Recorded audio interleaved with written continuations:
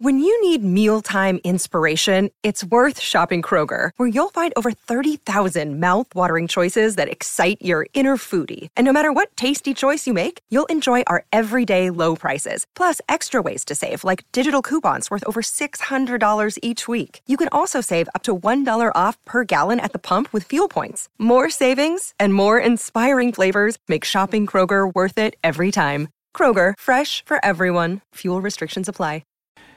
Sky Sport commentator, one of New Zealand's best ever juniors, Lee Radovanovic, joins us on the program. Evening to you, Lee. Welcome. Hey, Mark. How are you? Good. How was your first day in the commentary box? Did you enjoy the experience? No, it did. A little bit different from the radio days. Timing's a little bit different, and you've got to sort of say more sometimes and say less sometimes compared to the old radio commentary. But yeah, very enjoyable, different, but great. Loved it. And what did you make of the standard of play on day one?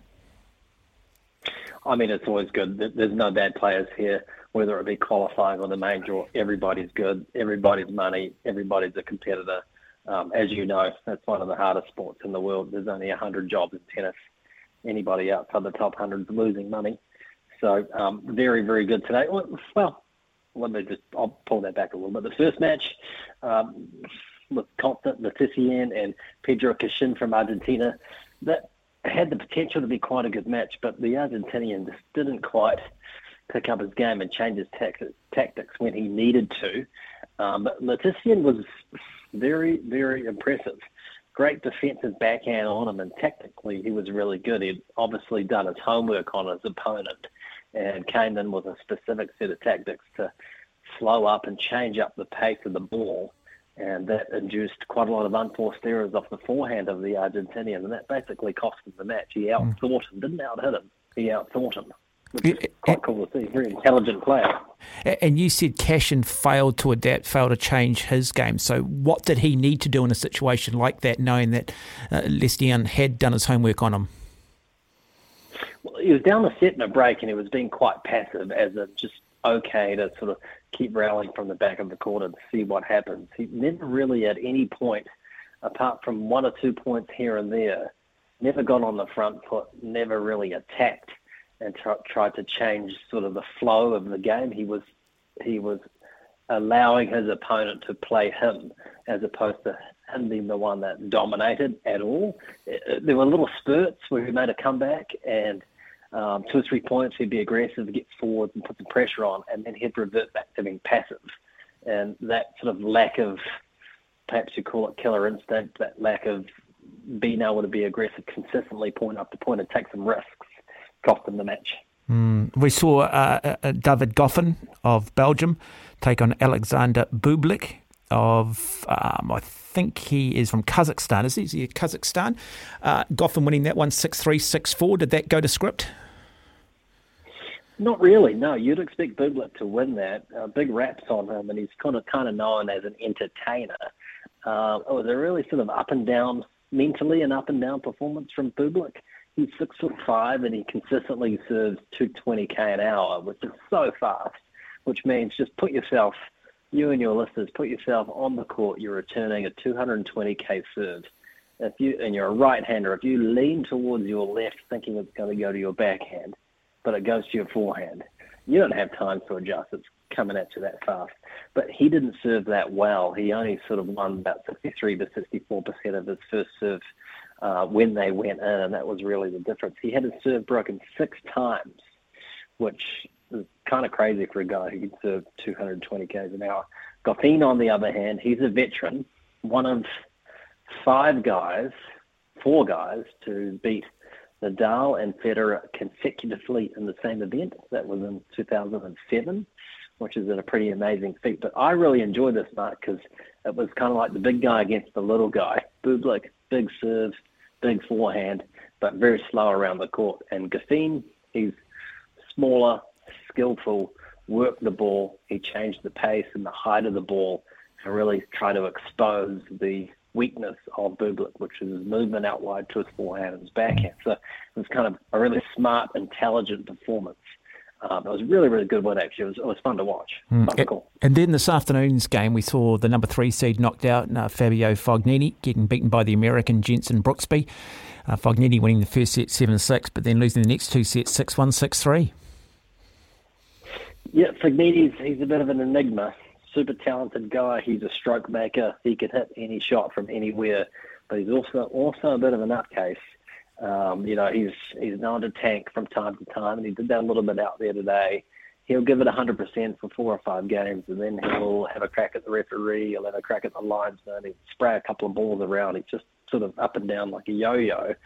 So that was a normal performance from him. Amazing and then pathetic at the same time. Jenson Brooksby, on the other hand, first time I've seen him play, and it's hard to describe him as technically he's not out of the textbook. He kind of wouldn't teach some of the things, some of the ways that he's hitting the ball, but he's very scrappy and a fighter and a bit awkward to play. When I was watching that, I thought, this guy's tough, he's awkward, he's putting the ball in some awkward spots. He's a niggly sort of player. And there was a bit of niggle between the two, actually. There was a little bit of chat going on back and forth, which was quite fun.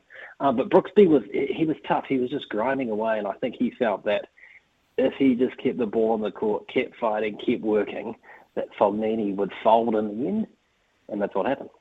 Okay, on centre court at the moment, we've got the New Zealander Kiran Panu taking on the veteran Richard Gasquet. It has currently gone to serve. It's tied up at 3 games each. The young Kiwi, or the Kiwi who's ranked about 500 places below Gasquet, how does he play this one?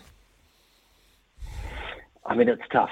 This is the biggest match of his career, and I've been there myself. It's really difficult to play on this court. It's not a bad draw, to be honest with you, for Panu, because Gasquet, he's a household name. He's been around forever.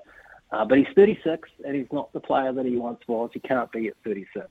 He's not going to blow Panu off the court. So I think early on in this one, it's given Panu the chance just to get into the match because he's not pressured or doesn't have the lack of time and space because the ball's not coming to him that fast. With all Kiwis, Mark, as you know, you've been around the tournament heaps, it's mental. Can they adjust to the pressure? Can they get in there and compete? Can they forget that they're on the big home tournament, that this is the biggest match of the year for them? Can they get in there and fight? Yeah, fascinating. Well, fingers crossed. Wouldn't it be nice to start the new year with a sense of nationalism and give New Zealand tennis a point of view, maybe outside of doubles? So what can we look forward to tomorrow on day 2 of the tournament? So I think we can look forward to quite a bit of rain. Big John Isner on court. We might have to go indoors. Yeah, he's on first up on centre court. And remarkably, here's a stat for you. Over 13,000 aces on the ATP Tour in his career. Wow. That's amazing. And he's 37 now, so he's almost as old as you. And he's still out there, still hitting big serves, still got the big forehand going. And we've got our previous champion as well, Ugo Humbert. He's playing Christopher Eubanks of the United States. 6 Americans in the tournament, 6 young Americans, and they're all really, really good. 6 French players as well. So big day tomorrow. I wouldn't say there's a sort of a huge feature. That'll come on Wednesday when all the big guns come out to play. But weather not looking great tomorrow. And so what does that mean? We go indoors? Does that the indoor setup, does that mean any spectators? What does that mean from a television coverage point of view?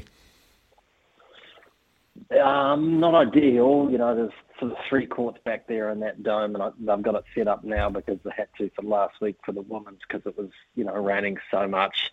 It's difficult. I think they've got 1 camera back there, no spectators allowed. So if it does get rained out tomorrow, I couldn't tell you what the cutoff might be that when they decide to go indoors. They may well leave it until Wednesday and sort of pack some of the outdoor courts. But if they do go inside, it's not ideal. It's not a great spectacle for spectators. The players don't love it. They want to be out there. They want to be playing in front of the fans because it's a really nice atmosphere here at ASB Stadium. I know you've been there a million times.